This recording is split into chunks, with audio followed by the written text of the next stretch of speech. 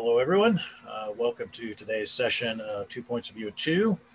I'm Rex Black, president of RBCS. We are a worldwide testing and quality assurance firm serving clients ranging from small startups to Fortune 20 global enterprises. Since 1994, we have delivered insight and confidence to hundreds of clients around the world. We have a team of international consultants that deliver customized training, consulting, and expert services to companies that are looking to improve their test and quality assurance practices. As a follow-up to my popular keynote and webinar, Stupid Metrics, Tricks, and How to Avoid Them, I, as a testing metrics advocate, decided to have a discussion with fellow testing professional Dawn Haynes, who is a testing metrics skeptic, about how we use and all too often abuse metrics in software. There's sure to be some interesting disagreements as well as some unexpected agreements. So let me put the bio up here. There we go. Happy to welcome Dawn Haynes to this presentation. She has been in IT for over 35 years in various capacities: system administrator, project management, DBA, technical support, QA and test, build engineering, training, course development, consulting, and they say head chef and bottle washer, I think is the phrase that often gets. Bartender. Bartender is actually on the resume. Okay, that's good. So then I guess you can confirm or refute something that somebody once told me in a class. She'd worked as a bartender. She said the number one thing that she learned as a bartender is the worst thing that can ever happen to you is if somebody breaks a glass in the ice. Oh, that's a disaster. Yeah, because then all your ice is contaminated and got to start all over again. Yeah. Good time. There you go. See that? I learn things every day. True. So with all of these different past perspectives, including what to do with a bucket of spoiled ice, Dawn now just calls herself a testing and quality coach. Dawn has observed throughout her career that the challenges we have with software quality and how to fit testing into projects is fairly systemic. I would say that's very true. Experience in insurance, healthcare, custom software, and commercial software, she has seen the same issues plague teams and organizations over and over again, and so have I. So that's why we still have jobs, right? Yes, yeah, right. If the software development teams were better at learning from their mistakes, we'd be unemployed. Funny thing about that, it's true. We'd move on to the next, but hey, we're still here. We're just trying to help each other out, and everybody can do that in their own way too. Everything that you learn, you think everybody else knows. It's not true. Probably not. You can share your epiphanies, no matter how small. Yep. And they will probably help other people shift and come along with you. Yep, and you may never know which one really stirs thought. So True. I'm going to mention one of those just a moment here to kind of kick things off. So a couple housekeeping notes before we do that. If you do have any questions during the course of the webinar, submit them throughout the presentation via your webinar interface, but please note that we will answer them at the end. We have 30 minutes scheduled for this, so we're going to talk for about 15 minutes or so starting now, and then reserve the last, say, 10 minutes for Q&A. So try to think of some good questions while we're talking. So yeah, yesterday I was in the office because it's COVID days. So, what's there to do but work? If a client gives you billable hours that you can bill, sit and bill them, right? It's not like all days are days. Yes, they all kind of run together. So I was sitting in the office and was going through a client's unified test automation strategy. And in that document, they were talking about counting up test cases at various levels and comparing them to make sure that they were following the test automation pyramid. And I said out loud in my office, it's a metaphor, not a metric. And I posted that on Twitter, and it actually was quite a hit. So yeah, it was one of those things that seems so obvious to me. It's like, no, you're taking Cone too literally. That's not how he meant that. But anyway, that's that's an example of something that people think of as a metric, right? A test case metric, which is of course not valid because unit test cases and system test cases are completely different sizes and very difficult to compare in a whole bunch of different ways. And so adding up numeric counts of them and comparing those is be just kind of like, huh? You know? It's definitely mixing metaphors. It's like, you know, the difference between quantitative and qualitative measures. Mm-hmm. I've yet to figure out how to count quality, and I've yet to figure out how to count done, but yet we seem to have an obsession with counting, right? And measuring and comparing. It's the same thing with velocity and, you know, story points and things like that. That's how a lot of agile, you know, transitions go sideways.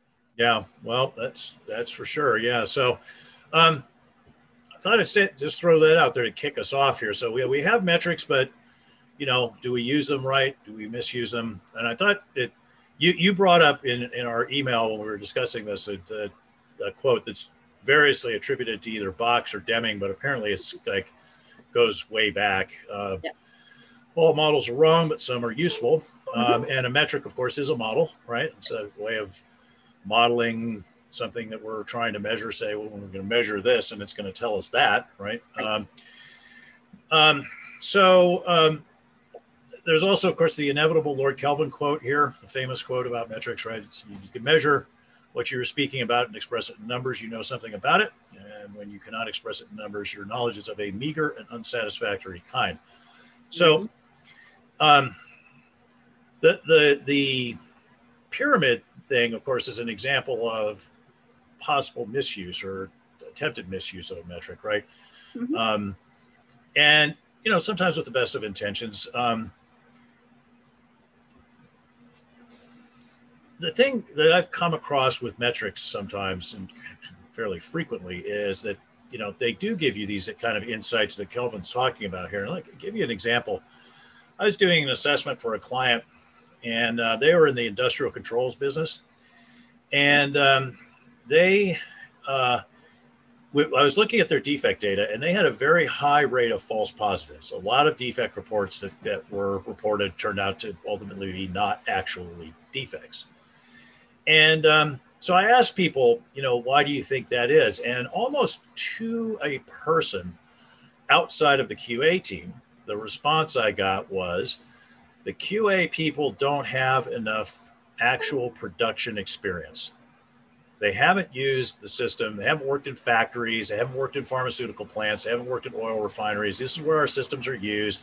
Most of them haven't been there very long, or if at all, in those settings. So they don't know what expected behavior is. So this is like making an assumption based on the numbers. This is a commonly received wisdom here, right? Or at least a commonly held conclusion. Yeah. So if I had just gone off and said, okay, well, that certainly sounds reasonable to me, and it did sound like a reasonable conjecture. If I had put in my report, you know, you shouldn't have anybody in your QA team that has less than X years of experience, they probably would have gone with that. They would have probably let a bunch of their testers go. But I was like, you know, this is kind of a serious thing to recommend. I better, you know, drill into this further and make sure that the data actually supports this conclusion. So I asked the director of QA to get me a spreadsheet with 2 columns of numbers. And I said, I don't need the names, but what I need is for each tester, I need the number of years of what they call plant experience. That's actual working in a pharmaceutical factory or what have you, right? Okay. The number of years of plant experience and their own personal false positive rate. Oh, yeah, well, that gets you more data, slice and dice it, yeah. Yep, so I take that data and I will fire up Excel, one of my favorite things in the whole world to do, and pop that data in there and create a scatter plot, and shazam, no correlation. It's like the R-squared value is like 0.05 or 6 or something like that. It looked like a shotgun blast, which is basically means, you know, there's no correlation. There's definitely no causality, right? It doesn't go the other way around, but you could say if there's no correlation, there's certainly no causality. Yeah. So it turned out that there were other things that were going on that were probably much more powerful factors, like the fact that they told the testers to use the business requirements as their single source of truth for what the expected results are. But then they had a set of design requirements that were elaborated from that were used by the developers to decide how the system was supposed to work, and they didn't do any sort of decent traceability between those and reconciliation when changes were made. So, they were basically they had handed the test team a flawed test oracle, and that was part of what was happening. So, I bring that up as kind of like that's simultaneously potential misuse of a metric, but also how a metric ended up being very helpful. So if you did it the right thing. If you did it the right thing, right? And I think I like there's an interesting comparison about, one of the things that we tend to track, which is bug find rates. So without classifying them at all, just by date or time into the project. And that alone, it could look like it tells you something, but there's some other data that might be useful, like how many tests did you run? Oh, yeah. How many changes were made, between each, call it test run or test day or, however it is that you're tracking it. So if you ran this many tests and found this many bugs, well, that's a telling story. If you ran this many tests and found this many bugs, that's a telling story. But one without the other doesn't really get it for you. And I think we've been indoctrinated to some of those things. Look at a single piece of data out of context and think, oh, we know what that means, or that looks like this, so it must mean that. And I think that's where things go off the skids a little bit. I saw an example of that, just recently. So the one of my clients is they're tracking defect detection effectiveness, which I like. That's a good metric, right? Keep track of how good you are at finding bugs relative to what gets out there in production. So, but they were doing it. They're showing a trend, which I'm a big fan of trend charts. I like trend charts, but you got to be careful with trend charts because they don't show you what causes the trend. Right. And if you don't include enough data or your period is too short, you get all sorts of volatility problems with the trends, right? And stuff that's not actually signal is in there, but you confuse it. So they were calculating this monthly, defect detection effectiveness on a monthly basis. And I'm like, okay, let's look at this and see how it's going up and down and up and down and up and down. Well, I bet that when it goes down, that's because you're in a period where the QA folks are spending most of their time developing new tests and not executing tests. Meanwhile, something's just going out into production. So that's generating a lot of production bugs. Right. So there you got a bunch of volatility in there. Wink, wink, wink, wink, wink. I said, look, what you need is like a rolling 3-month or 6-month or 12-month average to smooth that out. And then you look at a longer term trend over time, right? You can actually learn something from that. We have a lot of those issues in performance testing. Like when you're doing a measurement, if you look at a measurement for too small a period of time, something could look significant, whereas, if you look at it over a longer period of time, it becomes insignificant. And sometimes vice versa. If you look at too much data, sometimes, if you look at an average or, something like that, you've just blown the the meaning of the data. So one of my favorite books, I like Lord Kelvin's quote there. And I think Deming also said something similar. You can't manage what you can't measure, something like that. Yeah. But one of my favorite little books that sort of helped me along the way to understand some of the potential potholes and pitfalls and challenges we have with this is called How to Lie with Statistics. And famous book. Yeah, I think it was written in the 30s or the 50s or something like that. It's been around, yeah. But the graphics in it give you beautiful examples, especially around things like averages. One of my favorite is if you have one foot in a bucket of ice water and the other foot in a bucket of boiling water, on average, you're comfortable. Yep, what does that mean? Famous quote, yeah. That's not a thing. And the mean, median, mode, how frequently a number appears versus, what the numbers actually mean. So I think I got onto this in my career way before I got into testing. It had to do with a quality measurement of people in tech support. So we worked for a wholly owned subsidiary of Big Xerox. Big Xerox had just won the Malcolm Baldrige Award for quality. Yay, us. Yeah. We were so proud. We had no reason to be proud. We were just a little garage band software company that they had bought. But, you know, I'm thinking we can learn a lot about quality because they must know. And so all these metrics came down, and one of them was around our customer service and technical support. So there were 8 of us, and the mandate was we need to collect metrics about how many calls you take and how long it takes you to close a call. And that's going to tell us what the quality is. And I was the person collating all of this, and I was also the only person not doing desktop support. I was doing API support. So my customers were developers that were communicating to me via email. Right. And if they had a problem, it wasn't going to be like reboot, try this, try that, and hang up. And oh, by the way, what is the thing about when you measure something, people's behavior changes? I can't. It's variously called the Hawthorne effect or the Westinghouse effect. Yeah. But So what I heard my colleagues doing was try this, try that, try this, try that, try this, try that. And if none of those things work, call us back and we will open a new call. Click. So it created behaviors that were bad. And I told my management, I'm like, okay, I don't need to run a single set of metrics. According to these, I suck. I give terrible support, although you've never heard from a single one of my customers because they're all satisfied and we're all working with them. So, it's easy to focus on directly the wrong thing, but you still have a need for this information. And that's my struggle, right? So I became a skeptic pretty early on in my career due to misuse, but it's not like it's easy to find something that would be better.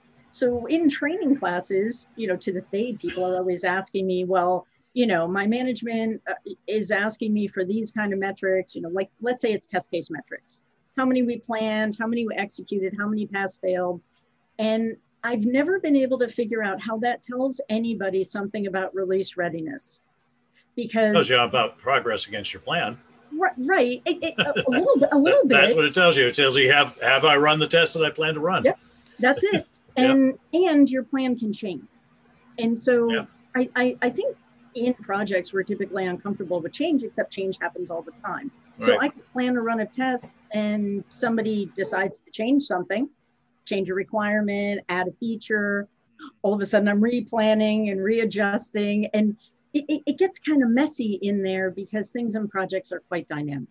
Did you ever read Kahneman's book, Thinking Fast and Slow? Love that book. You remember that part in there about the study that they did?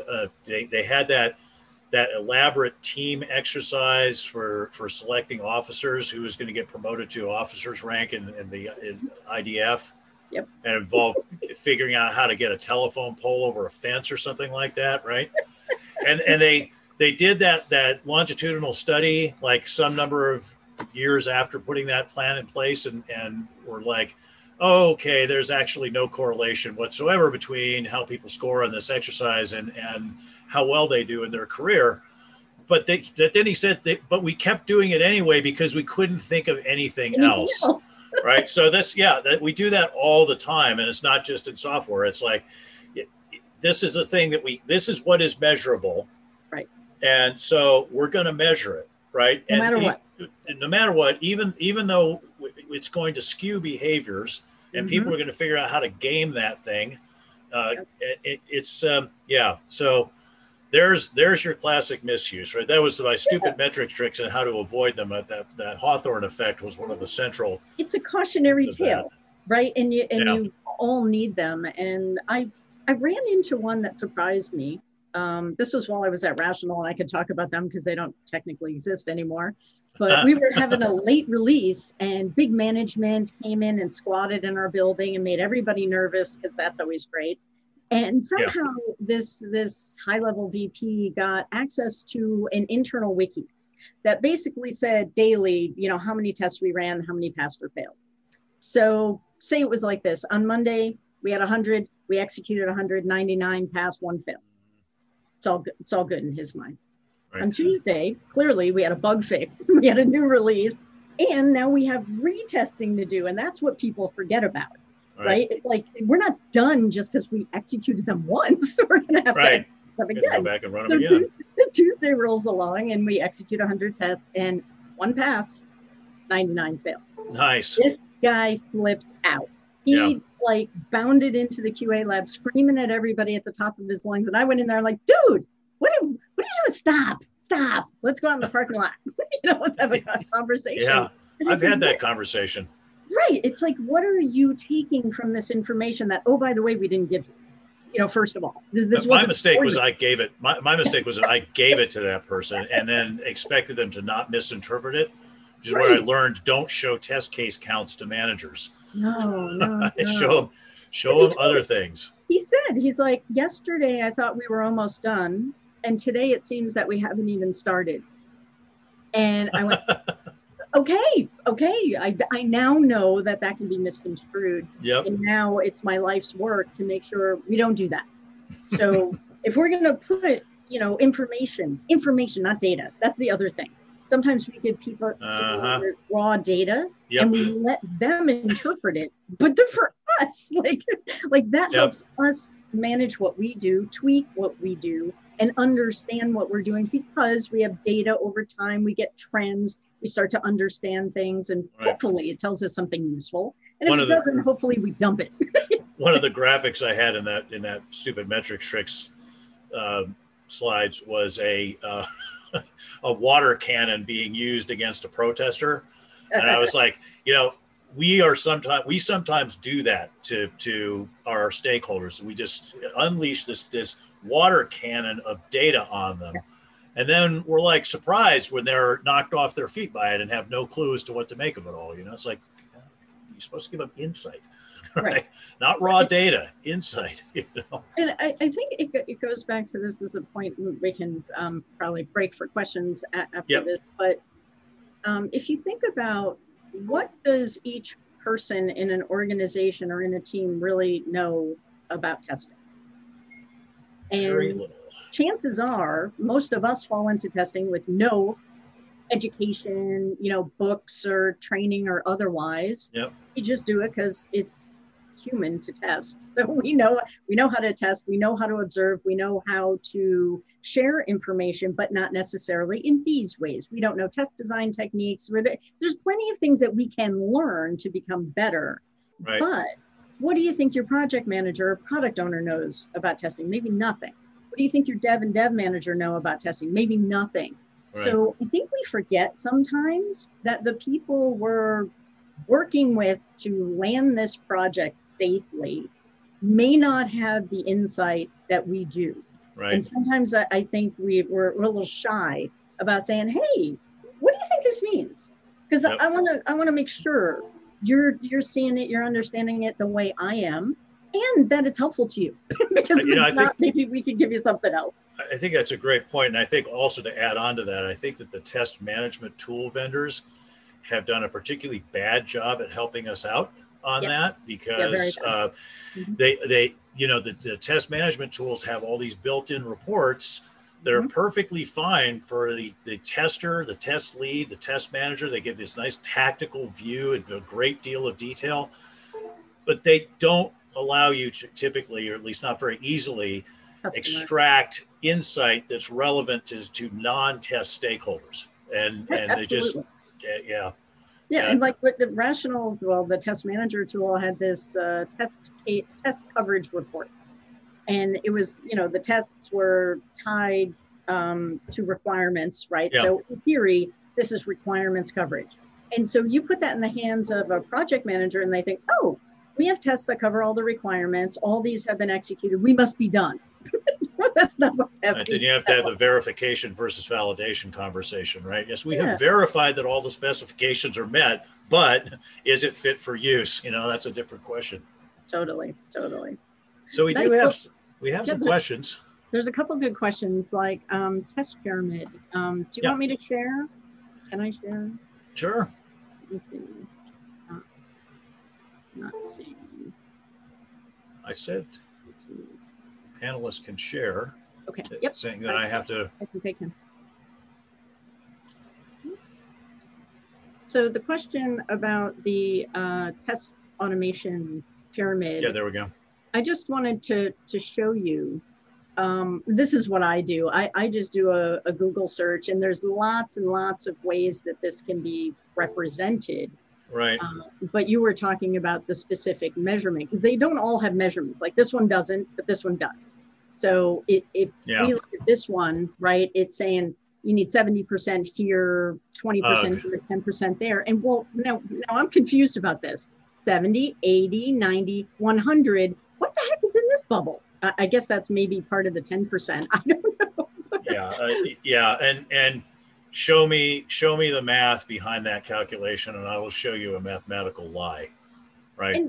Or not lie, but just it's like somebody is taking, they've got temperature measured in Fahrenheit, Celsius, and Kelvin, and they're just adding all those numbers up and calculating percentages from it without converting, right? And it's actually, I think it's worse than that, because it's like how nobody's ever showed me a credible way of converting. Like, what are you going to do based on the average number of lines of code covered by the tests at each level? I mean, I suppose you could do that, but that's not really that's not the proper metric of coverage at the system level anyway. So I think it's more like a distribution. It's sort of like Brian Merrick's agile testing quadrants. Yeah. Say you need to have so much here and there. He just said, there's 4 different kinds of tests that you can have. Don't ignore forget. them. Don't forget any of the 4, right? Just like verification, validation, and this is about this is about really having test automation that can support you for the duration. And so if you look at this one, it talks about brittle tests, right? So all I'm saying is, don't have brittle tests that you don't need. Right? If they can be put here or here, leverage automation to do that, and then make sure you do testing around things that are dynamically changing in a safer way that doesn't cost you time and effort. Yeah, like that's it. So if you followed a formula instead of a numeric guideline, I think you'd be better off. Right. Yeah, it just as I said, it's a metaphor. It's not a metric, and you just have to think. And there are other things you can measure, right? Like you could measure false positive rates at different levels, right? And that gives you some feel for, look, we're getting too top heavy here. We're going from pyramid to snow cone, and we've got a lot of false positives that we're dealing with now. So. Or automation failures and maintenance that goes along with that. Yeah, maintenance effort. That's an indication that things might be brittle, but they might not be brittle for the reason that you think. They just might have been designed poorly. Data could be a problem. Environment reset, and data management could be a problem. There's lots of places you can look to fix that stuff, but these numbers won't tell you that. Right. Yeah, this as a this is like simplifying something too much and in exactly the wrong direction. Right. It's just more complicated than that. And but it is a good metaphorical way of thinking. Big amounts of unit tests, medium amounts of integration tests working at APIs, small amounts of automated GUI tests. Just doesn't need to be any more than that. I like it.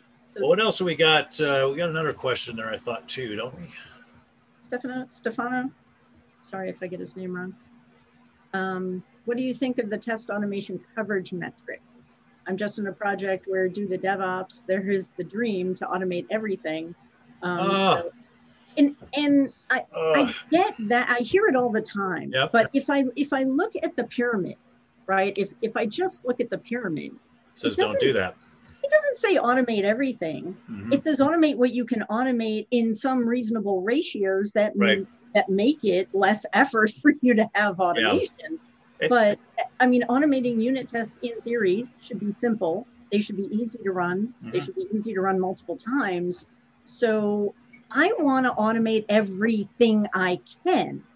And should. Reasonable, right? Can and should, right? I mean, not everything should be automated. And no. Yeah, there's some tests that just don't have enough value. They're not. But I think that's the marketing fluff of let's say TDD proponents that have, there's always marketing fluff around, things like Agile, DevOps, whatever. And someone will take, especially management, will take a message that they like to hear, like we can deliver software faster, but they don't invest in how we do that. In automating everything, sorry. Well, all that really means is if the test is not automatable, we're not going to run it. Yeah, that's the practical import of that. Every time I've seen that played out, you'd start. Not a great goal. No, that's you definitely do not want to do that.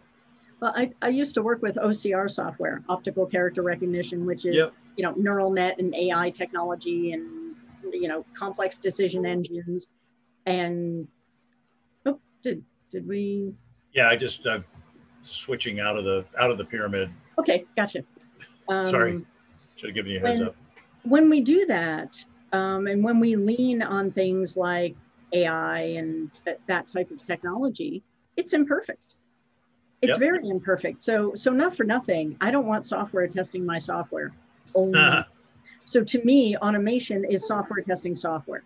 Yep. I just, for me, there's a space to do something additional. That's, I don't know if I want to call it a spot check, insurance, but like you said, there are many things that can't be evaluated with automation. So we just need to stop that in its tracks. So every time I hear it, every time, we're having a conversation, especially with management, I like to just draw out, what is your goal here? Is your goal to run tests faster? What is your goal? If you help me understand your goal, I might be able to help you understand that automating everything isn't really going to get to it anyway. Right. And it's really remarkable that we managed to get this far and to talk about metrics without getting to that point, right? The silly thing of the goal question metric, right? Don't start with the metric. Yeah. Start with the goal. What are you trying to accomplish? And then you say, okay, how would I recognize that I'm doing this effectively? How would I recognize that I'm doing it efficiently? How do I recognize that I'm doing it in a way that satisfies my stakeholders? And then once you've got that, you can start thinking about how would I measure those things, right? But yeah, if you're not starting with the goal, if it's just, hey, here's something I can measure. Ooh, I'll measure this, and now I'm going to put it in a PowerPoint, and I'm going to show it to management. I had my 5-year-old niece, my goddaughter, over the weekend, and we're showing her not a ruler, but the tape measure. Yeah. Right? Yeah. So when she understood how it worked, she's measuring everything in the house. Of course. And just because you have a tape measure doesn't mean you just go beat everything with it. That's where I think we've gotten with some of these things. We have them, so that's what we lean on. And there's just one other question in here. A continuation.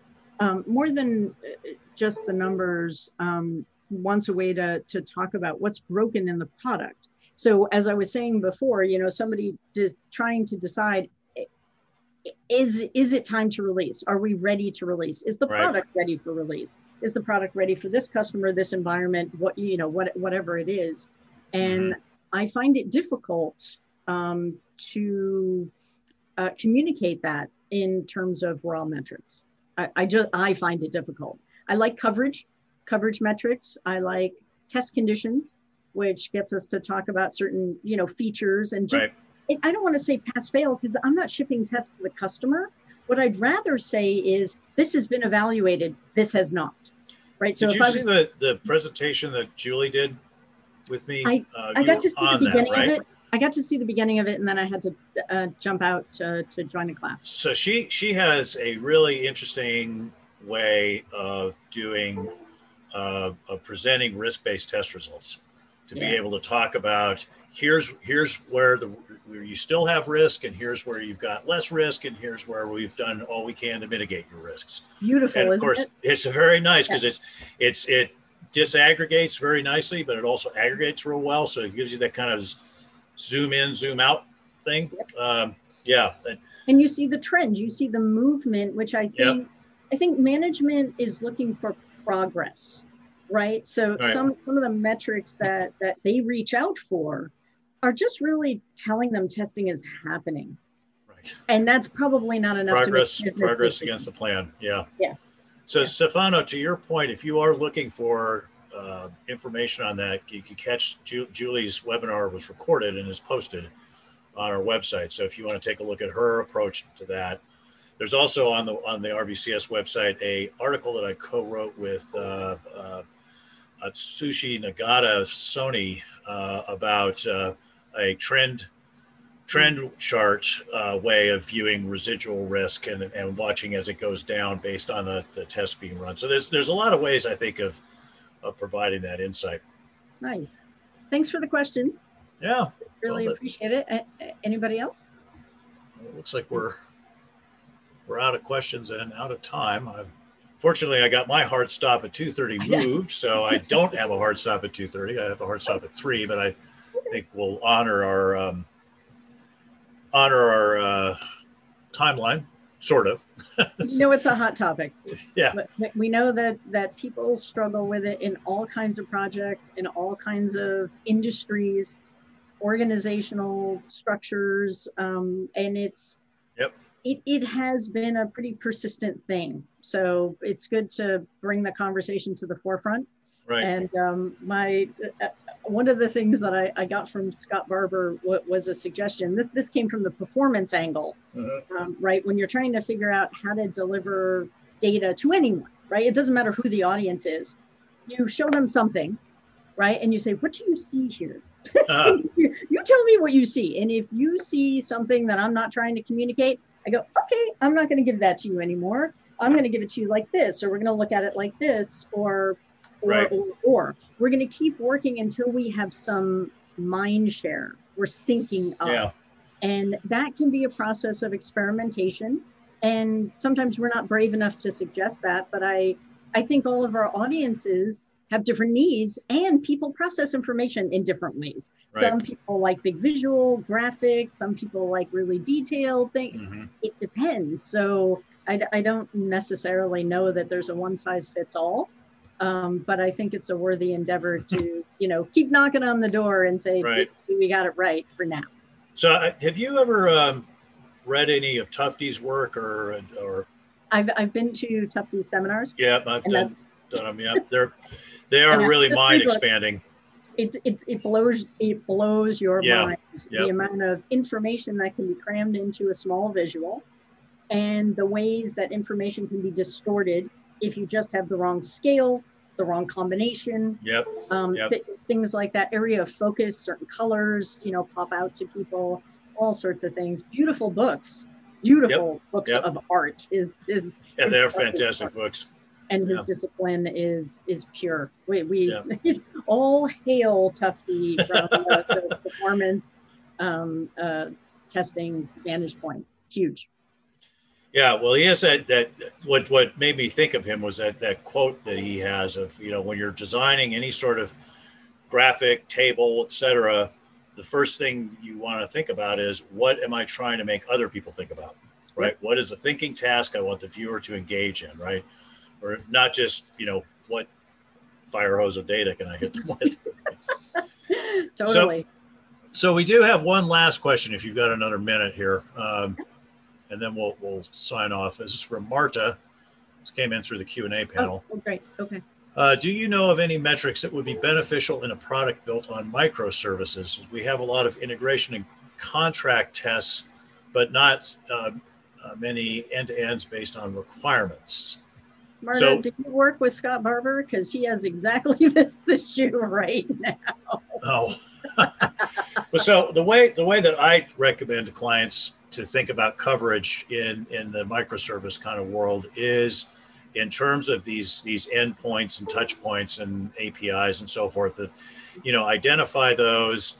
In fact, I'm working with a client right now where we're going through an exercise to do a risk assessment of all of their APIs, and then, to rank them based on that and to achieve adequate test coverage based on the risk ratings for each one of them, and try to drive the residual risk in those APIs down. So I think that would be the way that I would go about it, of just, you got data going out and data coming in, and, figure out where all those points are, and, try to say, hey, have we covered this, and does it work? And the tricky thing about it is to try to communicate something about a piece of the system when really your end users are only using the end-to-end, right? So it's like forest in the trees problem. Yeah. So I know Scott's gig right now, they've got some in-house stuff, some SaaS and some cloud stuff, and they have a lot of contract testers. And so there's, this sort of chaos is going on, and they they report two things. One is the functional adequacy of the thing. And then it's the performance or response time of the thing, and then of the thing under load, right? So they're not metrics per se, they're measures and assessments, right? So I don't know how to roll it up into a nice tidy thing other than check marks. We evaluated each of these things, but at the end of the day, if the end-to-end doesn't do what it needs to do, it doesn't matter how much service testing you've done, you're still going to get pounded for it. Right. One thing you could potentially do is if you could draw a nice graph that shows all those connections and mark the connection as red, yellow, or green based on the status of the various tests that you've run across it. That might be a way of making it like a heat map. I suggest people do that with a mind map and the functionality, but you could do it with all your microservices and your interfaces or your integration points. That's beautiful. Right. Yeah. Me likey. I think we should do that. Marta, why don't you do that and you send it to us? Do that and send it to us. We'll give you feedback on it. Let us know how it goes. Yeah. Yep. All right. Well, good. We managed to go 15 minutes over. Well, 12 minutes over. But hey, so who's keeping score? Thanks, so I'm going to go ahead and wind us down here with the usual pitch. Would point out, as I failed to mention in the earlier slide, Dawn is not only a colleague, but also does a lot of work with us at RBCS. Is one of our favorite training presenters. So if you're looking to get a course from RBCS and you're looking to have Dawn teach it, that is absolutely a possible thing. Happens frequently. So I hope you enjoyed this free webinar from RBCS, all the attendees. We do these free webinars as a service to the software testing community because at RBCS, we are a not just for profit company. That said, if you enjoy our free webinars and feel that they demonstrate solid insights to the kind of testing challenges you face, please make RBCS your preferred software testing vendor for any and all expert services, consulting, or training. Happy to provide a quote for any such help that you need. You can reach us at the coordinates shown on this page. So with that, thank you, Dawn, for putting in the time to talk about this fascinating topic. And I'm sure it was valuable to the attendees and was interesting to me as well. So thanks again. And I'll see you on some Zoom screen or go to webinars where we all live these days. Thanks, Nancy. Thanks, Sherry. Thanks, Stefano, Marta, for your questions. Appreciate it. Take care, everyone. Thanks, everybody. See you next time.